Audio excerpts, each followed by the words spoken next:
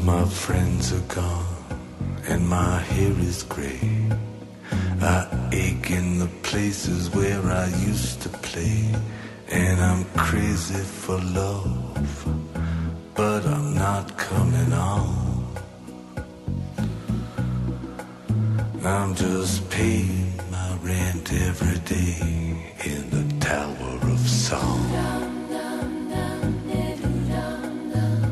I said to Hank Williams, how lonely does it get? Hank Williams hasn't answered yet, but I hear him coughing all night long.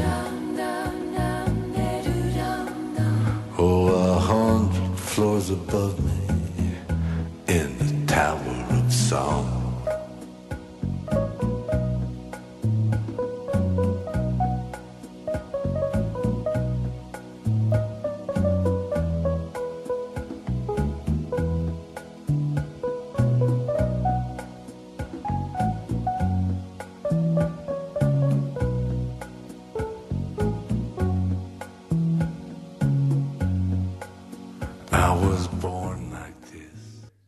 Was that the new introduction, Andrew?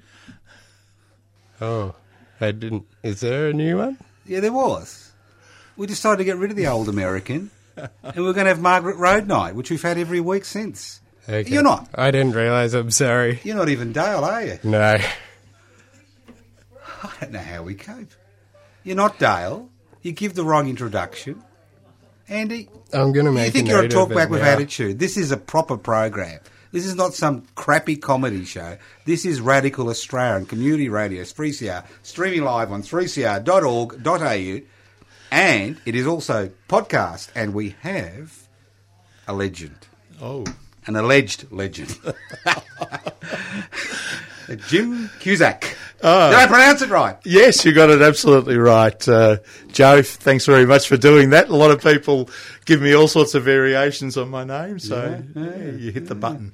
We only asked 2 questions, Jim. And I'm really pleased that you didn't bring any bloody records in. The only time you can play music on Radical Australia is can you sing?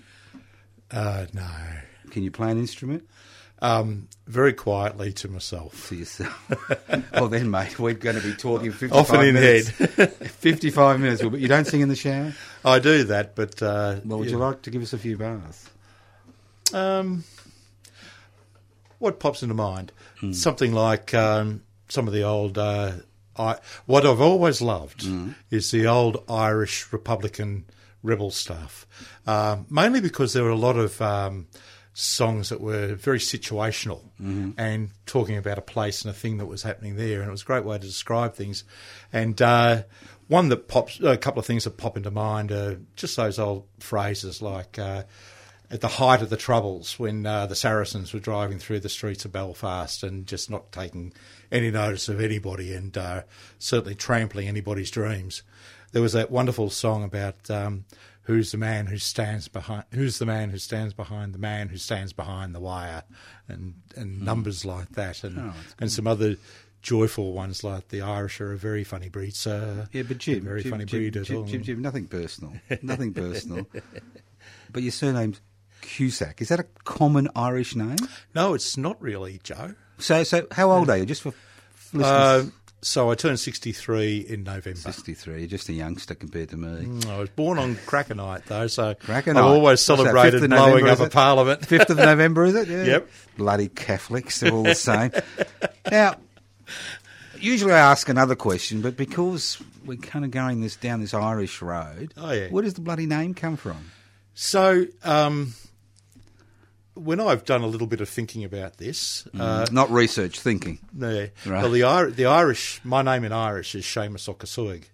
And so Okasoig gets broken down by the British establishment and people who are too lazy to learn and doing censuses and things like that.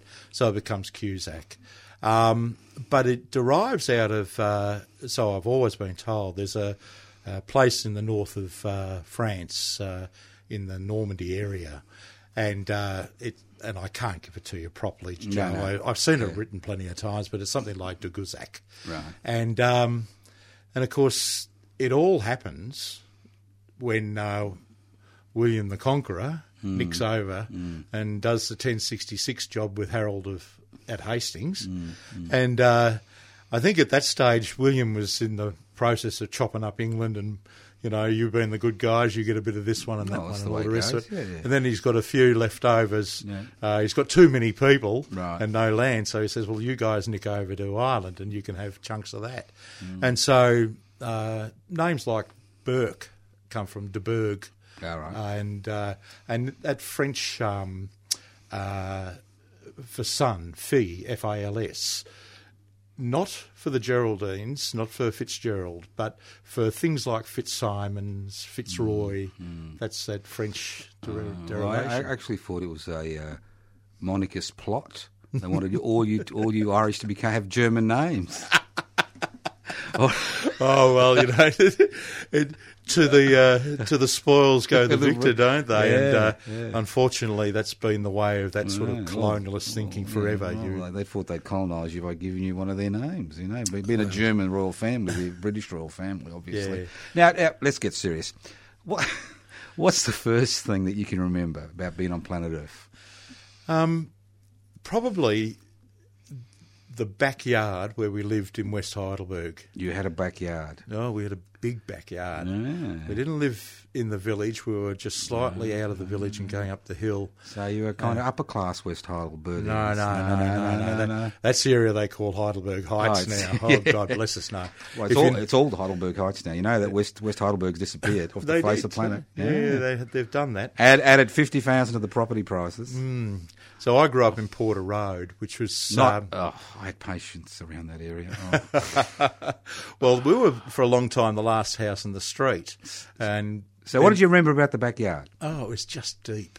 And I always remember my father was in the pick and shovel world. Yep. So there was always this pile of either machinery or leftover rubble or tools or things like that, which is just a wonderland for a little boy growing up and just fiddling around in that sort of space.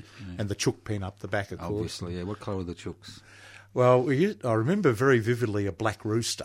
Oh, yes, he would corral you, wouldn't he, when you went next to his hens? Well, one of my youngest sisters was mad for dressing up the pets. This rooster was often photographed back in the late 50s with bonnets on it and all sorts of things like that. Yeah. Great crack. Great crack. Yeah. Now, you wouldn't, 63, would have been about, 2 during the Olympic Games, not even that, were you? 1 or 2 or something? No, I was born in 1954, so 2. I was just a baby. So you wouldn't have any memories of that? No, and in fact, our family didn't quite move into West Heidelberg until probably a couple of years afterwards. Right. So where were you before there, the family? My parents were living in Northcote, and I was born in Northcote. That explains your, your debonair, look today, doesn't it? With the shawl. Obviously, you're one of them, aren't you? New age retro. I wish. Hipster is the word I was looking for. Hipster. We have a Northcote hipster here from West Heidelberg. Yeah. I really shifted, haven't I? Long way from the old maroon socks and pointy shoes back at the Mall. But so we were in Northcote for a little while. I think Mum and Dad had a place they rented in Thomastown. The folks travelled around a little bit early doors. What was your dad's name? John. Is he still around? No, he died a few years ago at a fairly ripe old age. He was 92. That's pretty good. Yeah. He came out to Australia. He was a 29-year-old man, so he'd sort of lived a fairly hefty life already before he came out here in 49. He was part of that Irish world that had, before the war, Ireland was very poor, and he was in and out of... and he was in rural Ireland, in a place called Carrick-on-Laois, which is in County Limerick, and he was big families. You shuffle the kids out and you move them to places. And my grandmother had a couple of brothers who were living in England, in the south of England. So Dad was sent across to do an apprenticeship as a painter. which What, lasted before the war? before the war. Yeah. So he was born in 1920, and but he lasted about 2 minutes at that. He didn't show. like taking orders, did he? Nah. What colour's that on the wall, Jack? I wouldn't have a clue. So he was always a farm boy. And, being Irish, he wouldn't have been conscripted, would he, into the British Army for the war? No. He was one of those blokes that used to turn on the lights for the German bombers, was he? Yeah, there was an interesting tradition around our family around all of that sort of stuff. But being towards the west coast of Ireland, you were kind of separated away from, the panic that was in the cemetery in Dublin. There's a corner of it where there's a whole lot of German pilots who flew and sort of overshot Pommyland and landed across the other side of the Irish Sea. And there's funny little vignette or a little bit of history in that too. But I think I did have an uncle who joined the British Army or British Air Force. He was living in London. He was just older than my dad, and he did. But the story in the family is that.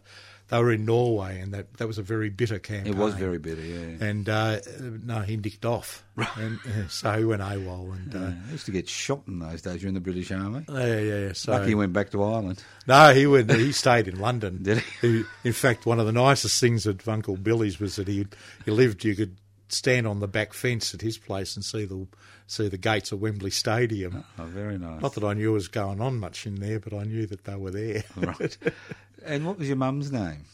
My mum was Elsie Gray. Right. And is she still alive? No, she died around the same time as Dad, unfortunately. Mm-hmm. She was a bit younger. She was a different kind of girl. She come from the north of England. She was a Geordie. Mm-hmm. So whereas everybody could understand my father except for when he tried to say three, he would say tree, like all Irishmen do. Yeah. They can't say TH. But my mother was a Geordie and nobody in the whole world understood. No. So just explain to people, because people forget these terms. What is a Geordie? So Newcastle on Tyne. Right. And it's that sort of, there's a strong history there that's built around the shipyards and the coal mining, basically. It suffered miserably under the Thatcher years, and I have cousins who have never worked since the 1980s. You know, they were tradies and all the rest of it, just blown out of the water.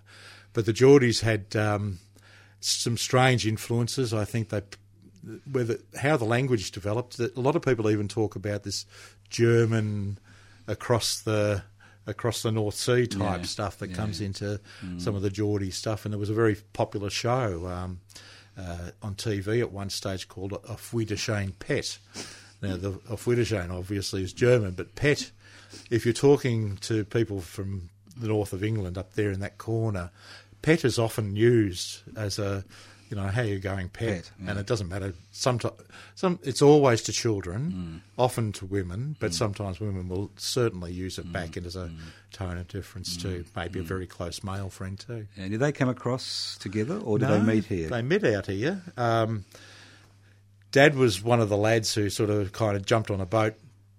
Don't want to have anything more to do with this.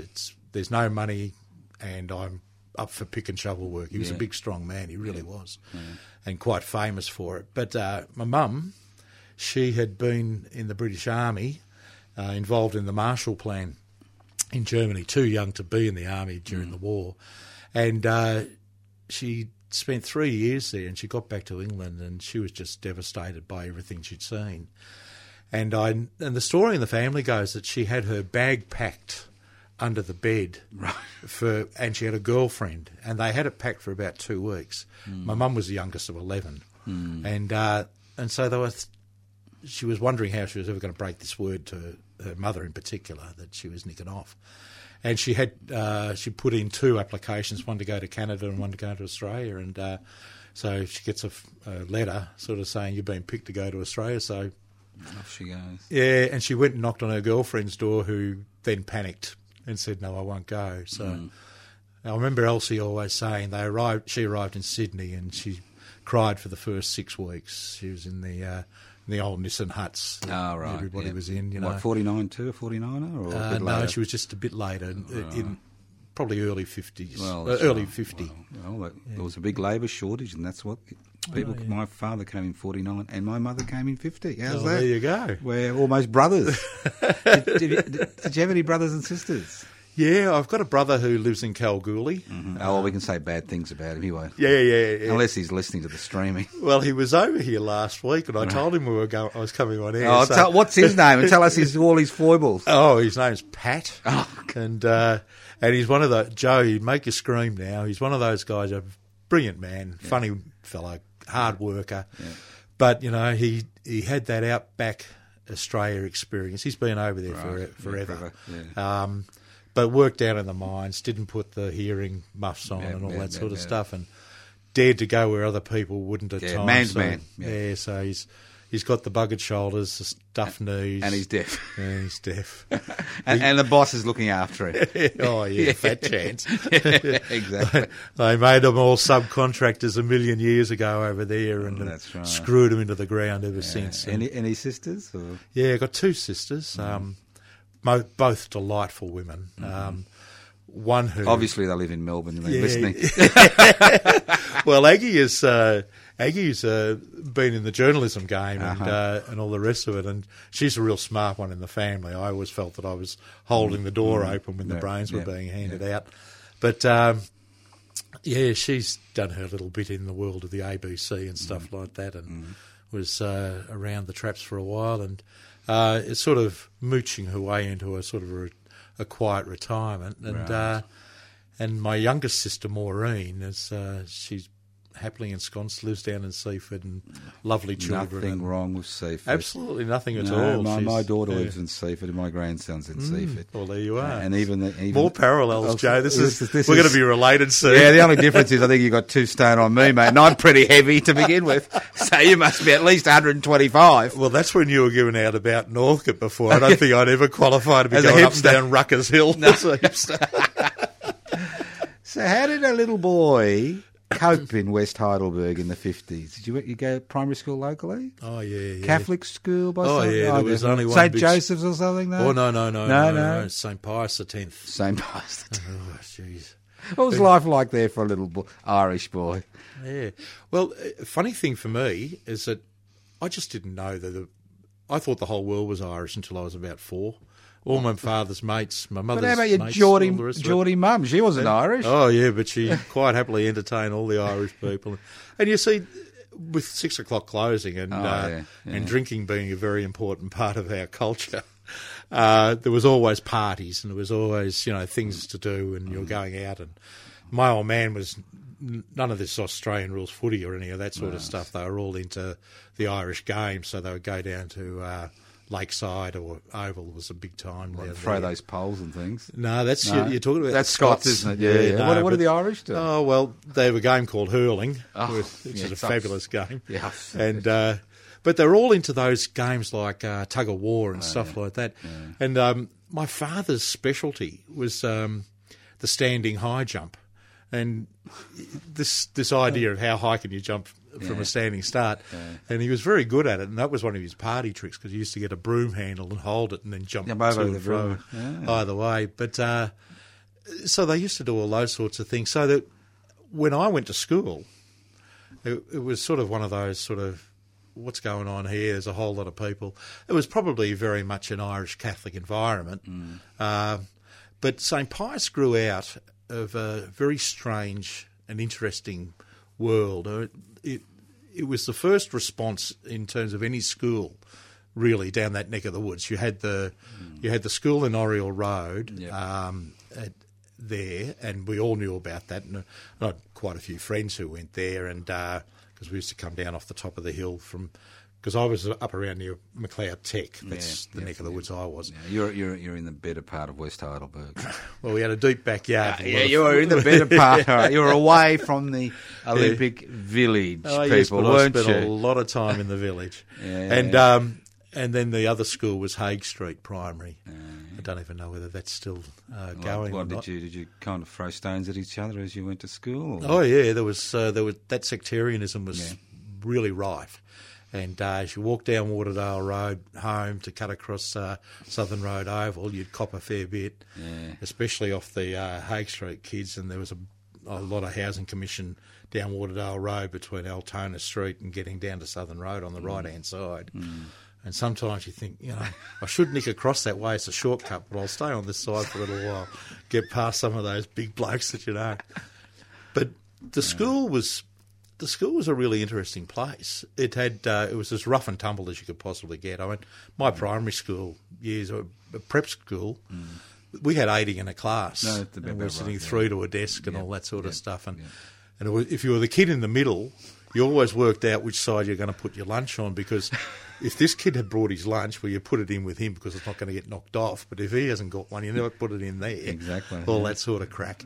But they raised the money to build bits and pieces of that club by Wednesday night boxing matches and things like that. And men would come along and they'd have a long neck in a bag, always warm, and then they'd put a few bob in the kitty, and it was on in the old hut that was down the back there. It was.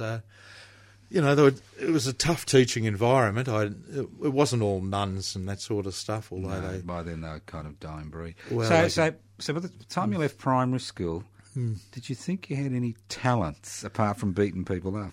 I didn't beat people up, Right. But I reckon I got the idea a long time ago, Joe, that I had the gift of the gab. All right. I hadn't noticed, Jim. I hadn't noticed. Well, it's I don't have. So you're actually able to skills. talk your way out of sticky situations, basically. Oh, you start there. Yeah. Start there, and it gives you a chance to size it up. And so where would you go to high school? Oh, well, I kept on the old good Catholic tradition. That's you good say. to know, yeah. So I went to Parade. Out Parade. Alphington. Yeah.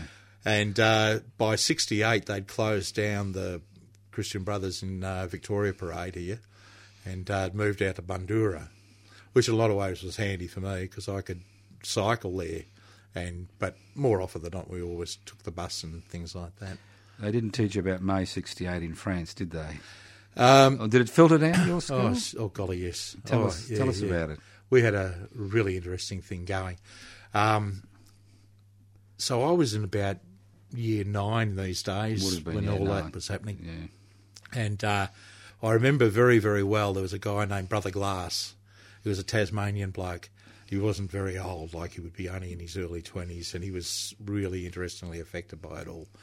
And he would come in almost every morning and just give us an update on what was happening. In the streets of Paris. In the streets of Paris. But, of course, there was, for older blokes that I knew at school, the realities, well, we hadn't quite hit the reality of conscription. Yeah.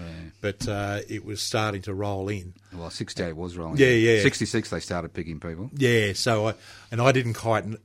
It was sort of when I was about in 1969. You're becoming really aware of it because it's concertinaing right up to you. Yeah. And so there were people like that. But we had La Trobe Uni was just being built those days. Not La Trobe Uni. Yeah, so radical hotbed in the early 70s. Well, we used to walk our dogs up around there and go mushrooming, and then all of a sudden there was this big pond with a couple of buildings around it. Yeah, there's long-haired gits. And we had and coming from West Heidelberg, had no idea what all this university stuff was about. Yeah, I can imagine. And dare aspire to that wasn't sort of for you. Yeah. Oh, God, so did you finish high school? Oh, yeah, finished high school. And so what, about 72, 71? 71. 71, finished, right. So we kind of got out of that, and then I went and I just did all sorts of bits and pieces of jobs all over the place. Didn't go to university?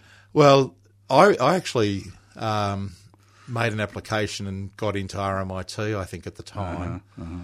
But it really wasn't for a course that I wanted to do. And so I went up to La Trobe Uni to see if I could get in and do one of the millions of kids lining up to do an arts degree. And I remember at the time there was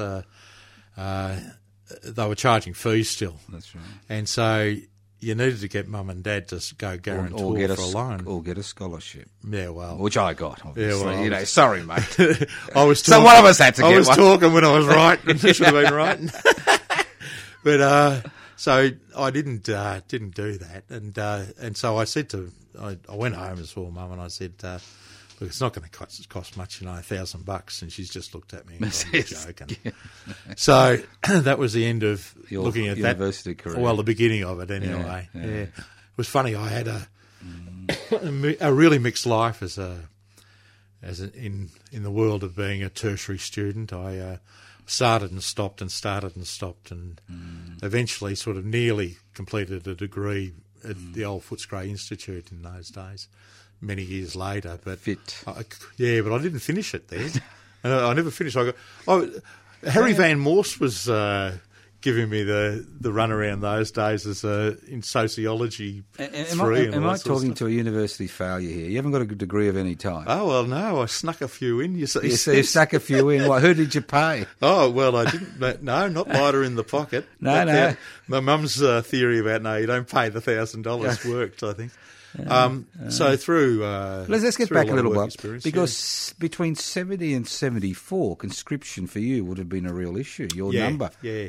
Did you decide to just take your chances, or because you weren't a student, therefore you couldn't defer? No.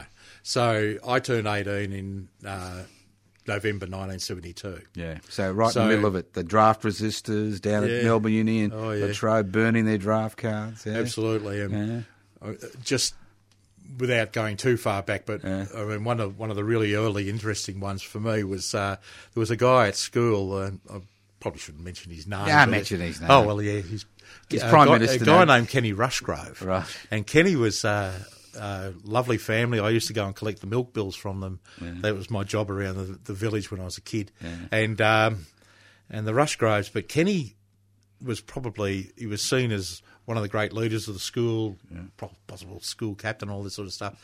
And there he was, he'd wagged school, and he was down. There was a big protest rally being held at Latrobe Uni. And he was there. And he was at front page of the Herald. In his school uniform? No, he changed. He changed, had the jeans on and T-shirt and all that sort of stuff. Well, actually, I think it was he had a pair of leather pants on, which even scandalised the whole thing further. He was a hipster before his time. Oh, yeah, but Kenny was... Kenny, I never spoke to him much. But, when you knew that there were guys at school who were in that space, it just meant you transported so quickly there. Right. When I was growing up and I was in that lucky era where, you're getting jobs in and out of... That's right, you could just walk up and you say... Yeah, and all the rest of it. But you always knew... There was a pattern in your life that was around trade unionism and things like that. So and collectiveness and all those sorts of things were really important parts. And they were the seeds that got. Yeah, I remember it was quite easy. I remember I came to Melbourne in '71 for a few months to have a look at the Collingwood 3 store, the anarchist store across the road at 42 Smith Street. And I said, I need some money. And they said, well, just go down there and stand in the corner and these trucks will come around, and if you look robust enough, you'll get a day's work. And that's what it was like before the BLs kind of, flexed their muscles and became a really strong union. Yeah, You're right. You could walk into it and do stuff like that. So how did you waste your time as a youth? Part-time work or? Oh, no. A mate of mine was a geologist working for Consink Rio Tinto. And he was down in Tasmania and he was doing exploration work, looking for anything, digging holes in the ground. And so I'd been flumming around, as I said, after I'd failed to get into uni and all that sort of stuff, and then eventually did have a bit of a run at something at RMIT, but it was a waste of time. And so I went down and I worked with Peter for about 12 months out in the bush in Tasmania, and I used to carry this auger around and dig these holes down to about 8 feet and fill up millions of bags, and found nothing. Then occasionally there'd be a little bit of silver or lead in there and all the rest of it. But at that time, basically, the big mining magnate. So basically, you're following your father's footstep. You're a labourer. Yeah, well, I think at that point I realised I was too soft for it. And while I love you wouldn't have been down at the hut slugging it out, would you, with your long neck? Your old man would have, but not you. No, that's right, exactly. Yeah. So. But I got back to Melbourne. I went down to the Dole shop in Heidelberg, and it was in the very, very old one in a cream brick building, and I bumped into a bloke there who was behind the jump, who was a good mate from school. And he said, listen, this Whitlam guy's got in. All right. And he's cranking up all the wages for the public servants. You might as well have a go. And I said, well, I'm on my way to Kalgoorlie because I've been promised work over there with Consink. That was my mate, Pete Ashton. And after about 2 weeks, my mother was going spare. Having a big bloke like you eating. You've been at home for 2 weeks, you haven't struck a blow. So I was marched out the door and with the specific orders, don't come home without a job. And so I went back down to the shop that day and I said to this guy, Johnny Ryan, I said, what's going on? And he said, well, listen, I can get you a job working here. Right. You've had lots of jobs. You know all about the labour market. So it was. You joined Centrelink. Well, whatever it was called. Well, the old days. Commonwealth Employment Service. That's right, before it was actually privatised. And it was a great place to work. How long did you last there for? Oh, a long time. What's a long time? Oh, it was... I had a lot of different jobs in that place, but I was worked, I suppose, behind the job counter from about the end of 74 till around about 1978. Right. And a little job came up which really... And by then I lost a bit of the callow youth. And I was really starting to think seriously about what are the things that are affecting the people who are coming through the door that I'm seeing on a regular basis. We had, if you recall this, and listeners will too, the Jimmy Cairns had pulled the tariffs, and I was working at the Preston CES, and we had queues out the door. I can't even remember. It was next to the Windsor, across the road from the Windsor Smith factory, and it used to go down towards Bell Street, heading towards the reservoir direction, and literally get to Bell Street. So that was some several hundred metres. Yeah. And there were women there, and you knew how desperate it was because these families were desperately working class, not a lot of money coming in. You're in the rag trade or in the footwear trade, and all that sort of stuff, and always at the bottom end of the pecking order. And frankly, the union in those days wasn't a particularly strong union, and there were lots of little sweatshops, and it was all piecework and those horrible conditions, and so I started to really think a bit about that. A job popped up. It was advertised internally to work with to go down to Tirana and do a day or so a week down there, and I said, well, you know. I'm big enough to look after myself. Oh, yeah. Geez, I tell you what, it's a funny old game. What was there? There's, I think in those days, when I first walked in there was about 450 kids on the place. Yeah. There was no point in describing it all, but it was a... And there were people on the outside trying to get the kids in the inside to agitate. Oh, it was a shocker. I won't mention the type of people involved in that. It was a shocker of a place. It would have made your life a misery. Yeah, so here I am, becoming a pseudo-employment counsellor, which is where I ended up in a few years after that, and did some study around those sorts of things and what makes people click in the labour market. Now, Jim, we're going to do something very bad. We're going to do a community station announcement. By all means. As you're a free... Yeah, that's right. Well, you do it for us. I mean, you're a 3CR icon. What do they say? An ornament to the 3CR. So you do the community... Come on, do the station ID. Let's see if you can remember. Oh, well, it's you're listening to 3CR, 8:55 on your dial. It's 4:34 and we've got a community announcement. No, we don't. We don't have community announcements. Oh, we don't. We just do station We just do station identification. That's right. And this is Radical Australia. And we interviewing... Who are we interviewing? It's Jim Cusack. Exactly. Very good. You'll pass. All right. If you haven't paid up your money from the last Radiothon, get busy, folks. Yeah, well, look, I think I've got 100%, but that's all right. Now, getting back. Now, I don't want to go down this path. There's two things I want to pursue. One, you said you're Irish, or you're interested in Irish business. Yeah. So when was the first time you went back to Ireland? Oh, I was the late bloomer in the family. It was 1986 for me. 86? Yeah. Well, what made you go back? Oh, well, by then I'm 30, or 32. Been married for about 4 or 5 years at that stage. You didn't My wife's family is from... Belfast? No? No, my wife's family are Clare people. Clare people, Yeah, right. So also on the West Coast. And she has, her family is several generations ago, but have kept strong connection with the family but over there. So And so she shamed you into going back to Ireland. yeah, so I had to do it. We'd had, when I was a young kid, sorry about this, when I was a young kid, my father had a massive car accident when I was about 9, and we lived really, really poorly for many years. And in fact, 5 or 6 years before my father could ever work again and walk properly. But in all of that time, when he got a little bit of compo, Mum dashed over because her mother was dying and all that sort of stuff, and took the younger kids. Yeah. And I was sort of the one that sort of stayed at home, and Look there was after always Dad. an excuse. Yeah. And and so that it just never got around to it. But I arrived there. You're talking about Ireland in '86. So I spent a bit of time, obviously, with the family around the West Coast, and then we went up to Belfast. And I'd always been quite radicalised around Irish politics. One thing, while I knew a lot about the Australian thing, I'd never really joined hard into Australian movements and stuff like that.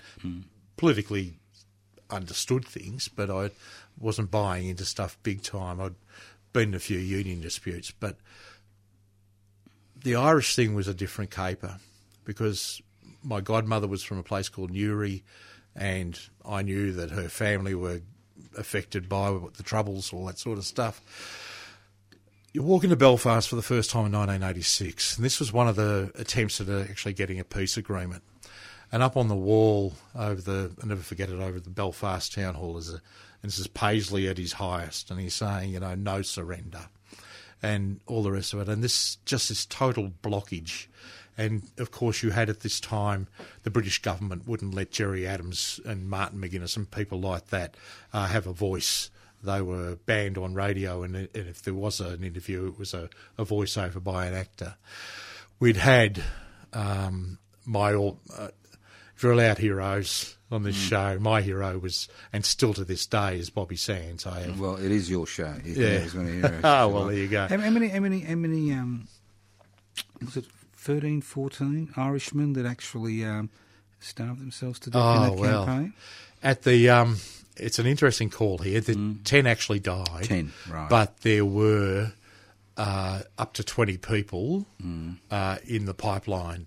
The day they called off the last of the hunger strikes on October the 3rd, 1981, there was a guy named Lawrence McEwen who was... he'd been 83 days on strike. He'd survived the last few because his mother insisted that he had to be given some water. And he actually recovered and did a PhD on the 10 men who died. So and made a book. You weren't born in Ireland. You're not like Barnaby Joyce. He's a New Zealand citizen. So what was this connection? What was this strength? Because I can see the emotion in your face as you speak about this.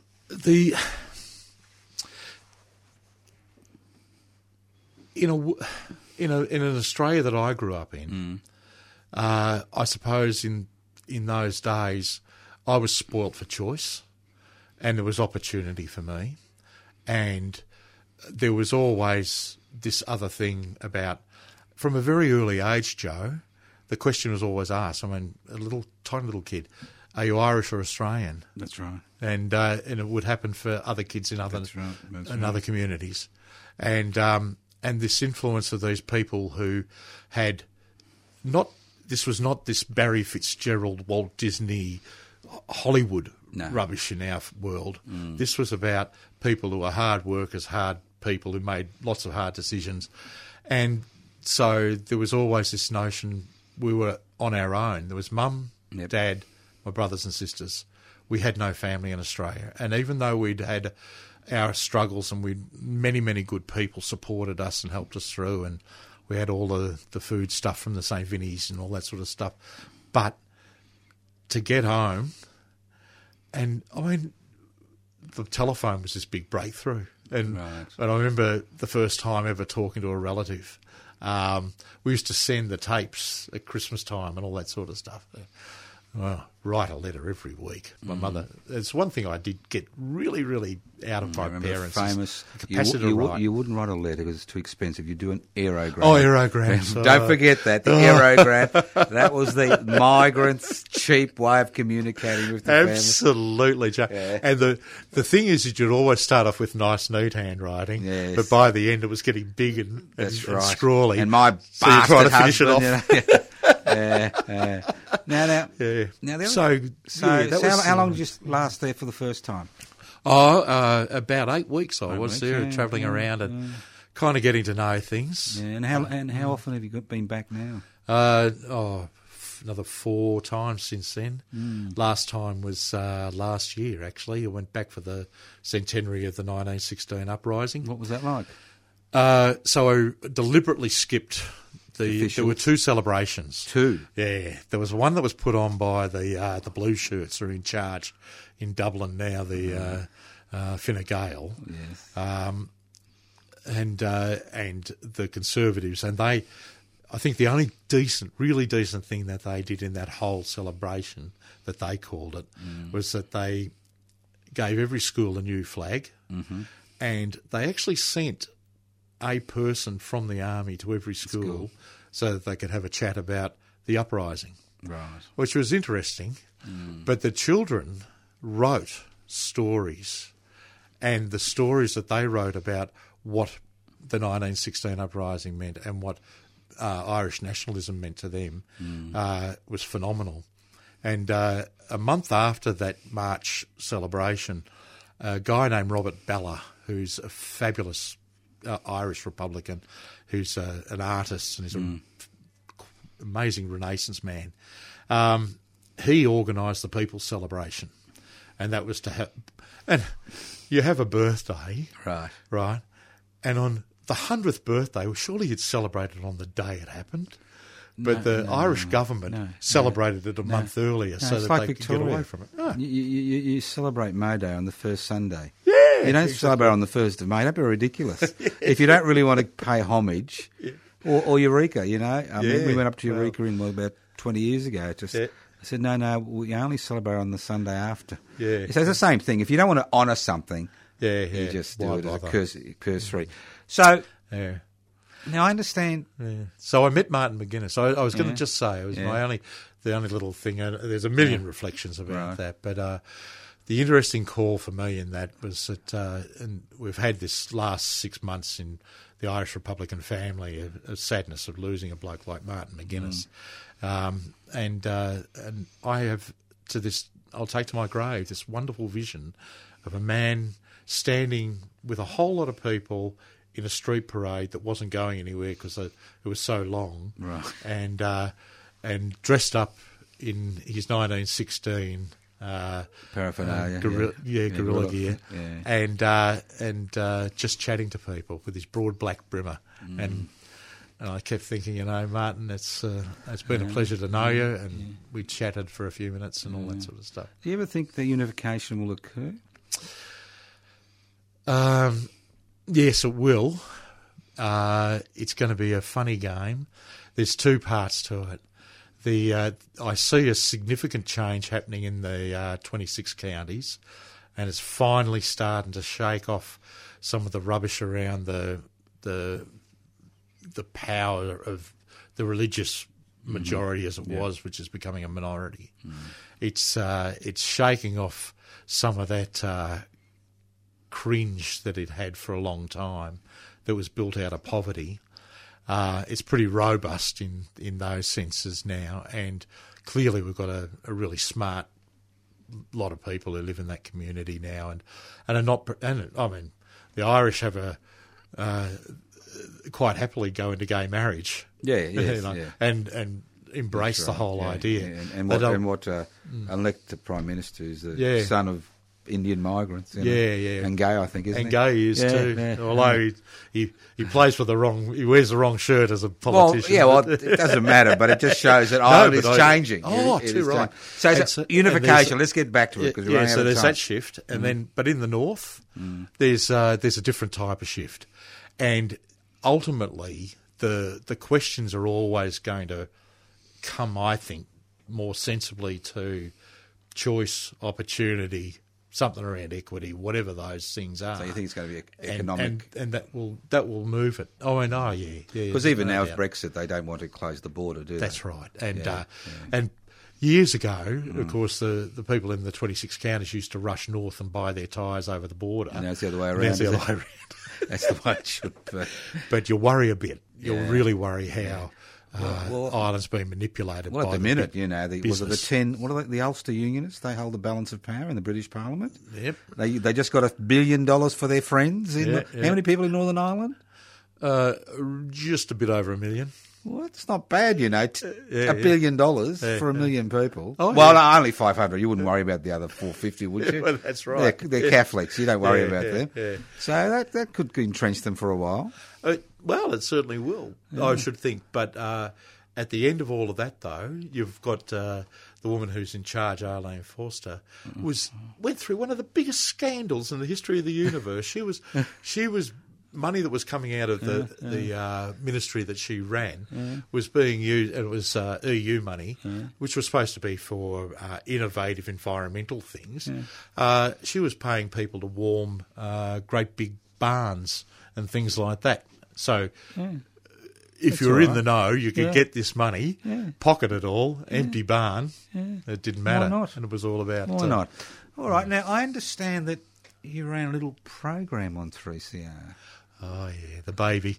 Well, when did you first come across 3CR? Oh, I had a interest in 3CR almost from the day one. What, 1976? Yeah, You're a four-decader. No, not actively on it. Although I was a paid-up member on it and so on like that. But of course, you're moving in circles and you want to hear things and so on like that. So 3CR was sort of one of those stations that you could listen to and get ideas, especially around your community. So you actually an early listener to 3CR? Oh, golly, yeah. What type of programs did you listen to on 3CR? Oh, well, it was a lot of the union programs were in particular, but the show that I did, the Connolly Association, started up. It was one of the early starters. What was that? Oh, within a year of... So 3CR. 77? Yeah, around about that. So you started that up? Oh, no. There'd been a fledgling group in Melbourne at the time, running for probably some years, the Connolly Association, and they were putting on lots of plays. They were doing all sorts of fundraisers. They do the Eureka thing. They go up there and lay the flowers. Yeah. There was a guy named Seamus McGettigan was a big time leader in that. But there were people like Tom Carroll, strong with people like in the Meat Workers Union and stuff like that, and then. So they'd initiated that. They had a little magazine they were putting out on a monthly basis and so on. And it was one of the few ways you could find out about the politics of Ireland. And you were involved then, were you? Yeah. So we're always... 77? We're always reading those things. Right. No, I wasn't on air. No, but I mean, were you part of the Connolly Association in 70? When did you join? I had friends of mine who were members, so I used to float in and out and go to events and so on like that. Yeah. But 81 was the watershed year because of the deaths of the hunger strikers. But then I was in and around. There was another mob called Australians for Peace in Ireland and so on like that. There was also... Then I eventually joined the union movement, and this was one of the interesting ones that really solidified me and got me onto air. You would have been with the groupers, wouldn't you, if you'd been Irish? DLP member? Give us a break. I actually wasn't working in a union. I was up at Trades Hall in the halfpenny days. I was a labour market policy person up there. And but a guy approached me, and an Irishman, and he said, you heard of the Birmingham Six? And I said, yes, I have. And he said, Johnny Walker's going to come out to Australia. Do you think you can get him to talk and address Trades Hall? I went up and saw Halfpenny, and I said to him, you want to listen to this bloke, and if you're really, really smart, you'll give him a half-hour special spot at a Trades Hall Council meeting, and he will give these people a picture that they could never, ever imagine.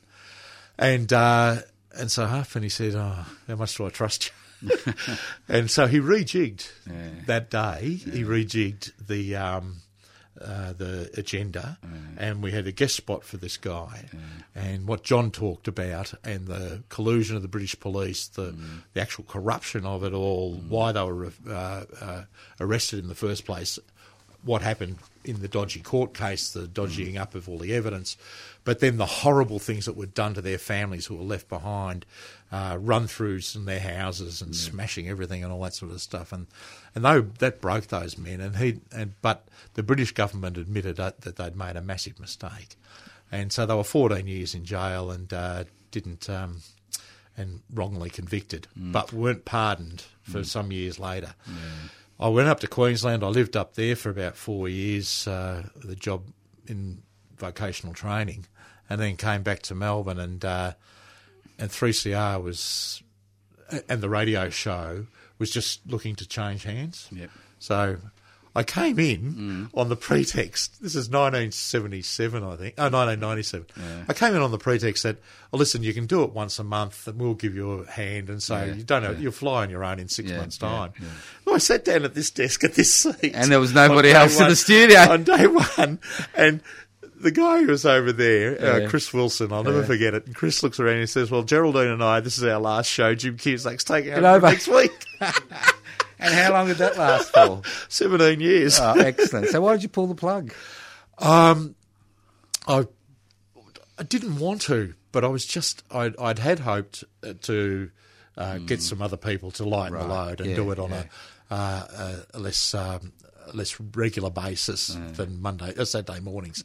And as time would have it, as things had turned around, one of the guys who was going to be my lead person on it shot through, went to Ireland to live, actually, went back the way and sort of reversed the migration.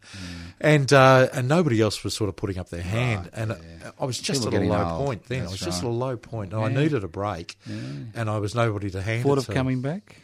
Oh, I'd love to. Well, why don't really. you? Why don't you make an application? I'll support it. Yeah, good on you, Joe. Look, Yeah. on air, we're on air. Yeah, I'm yeah. being serious. Yeah. I've got the West Papuans on board here. I invited them to make an application. I'll support you to have the show again. Because there's always spots coming up, mate. If you've got the energy now, I do. you're retired? No. I'm actually up to my ears in stuff, but I really think I need to get going again. All right. And if I want to launch for a know, future. programming committee, you get the Anarchist Mid Institute. We're affiliates, and we will support your application. Very good. How's that? Oh, it'd be a pleasure. Well, do it. I'll dream through. I mean, I give homework. Yeah. I give homework to guests. I give homework on Talk Back with Attitude. I give homework Radical So you Australia. should too. And I'm giving you that homework. No. If you don't apply, I'm going to be very disappointed in you. Okay. You're just going to be, as far as I'm concerned, I want to be. No, every conversation should have a shake of hands and a direction. And Well, I'm going to shake your we'll hands do and you're making an something. application. Okay, then. Good Now, on we're you, not Joe. finished. I've got two more serious questions. You got any kids?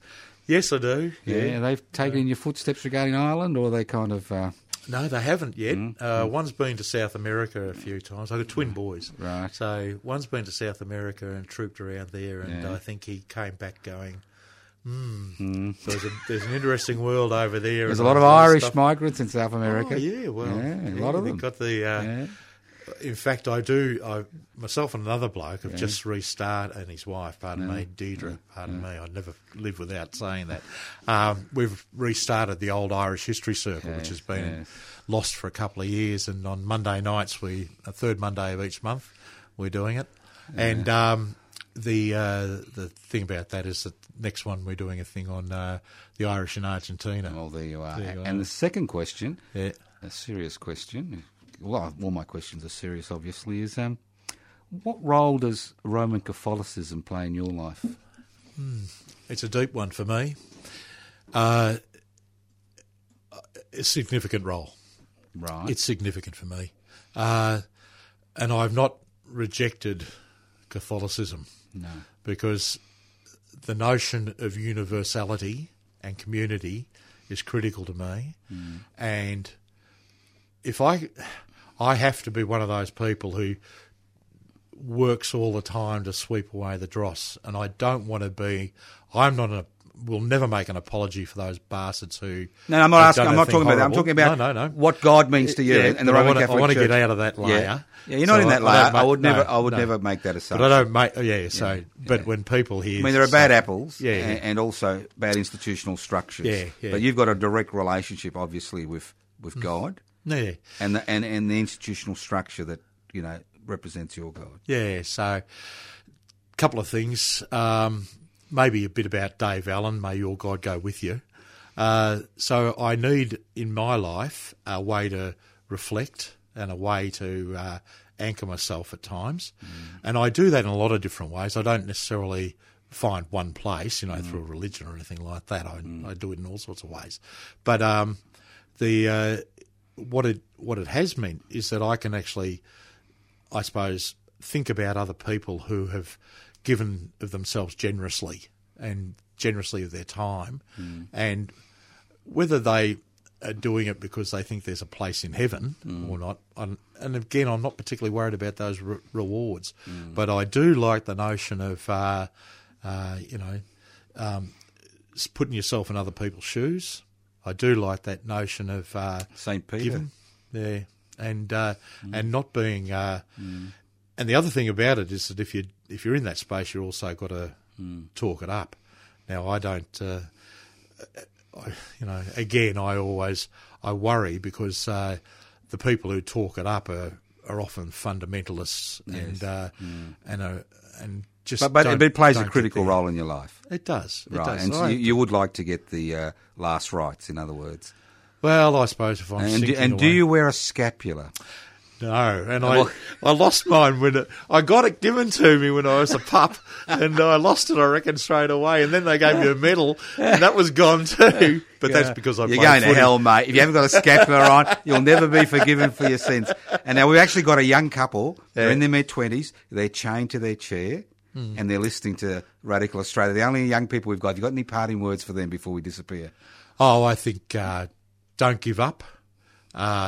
Find yourself first, be true to yourself, and know that you're right, and keep pushing hard.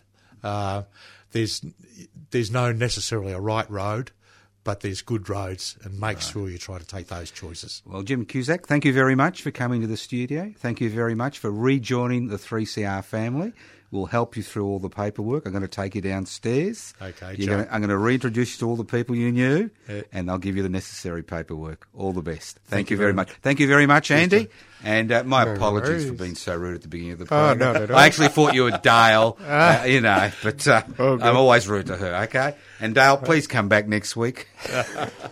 Thank you, Andy. No problem. Cheers, everybody. Now that heart is beating fast, and that's the rhythm I can dance to. I'm mighty glad I've got a chance to. That one big heart that's beating fast.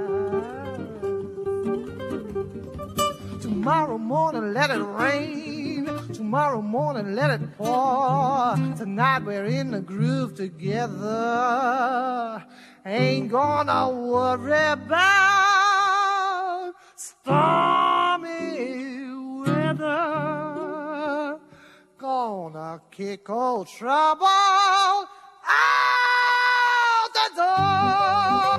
Beat out old trouble on the drum. Beat out old trouble on the drum. Beat out old trouble on the drum. And kick old trouble out the door. Beat me that rhythm on the drum. Beat me that rhythm on the drum. Beat me that rhythm on the drum. And kick old trouble out the door. Kick him out the door. Kick him out the door. Kick him out the door. Kick him out the door.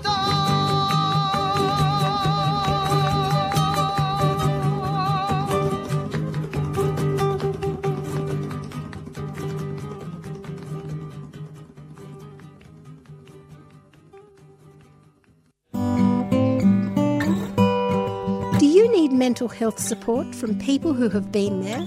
Wellways Helpline is a free and confidential service providing mental health information, support and referral advice. All our helpline volunteers are peers, people who have lived experience of mental health issues. If you are experiencing concerns with your mental health and well-being or supporting someone who is, call Helpline on 1300 111 500, Monday to Friday.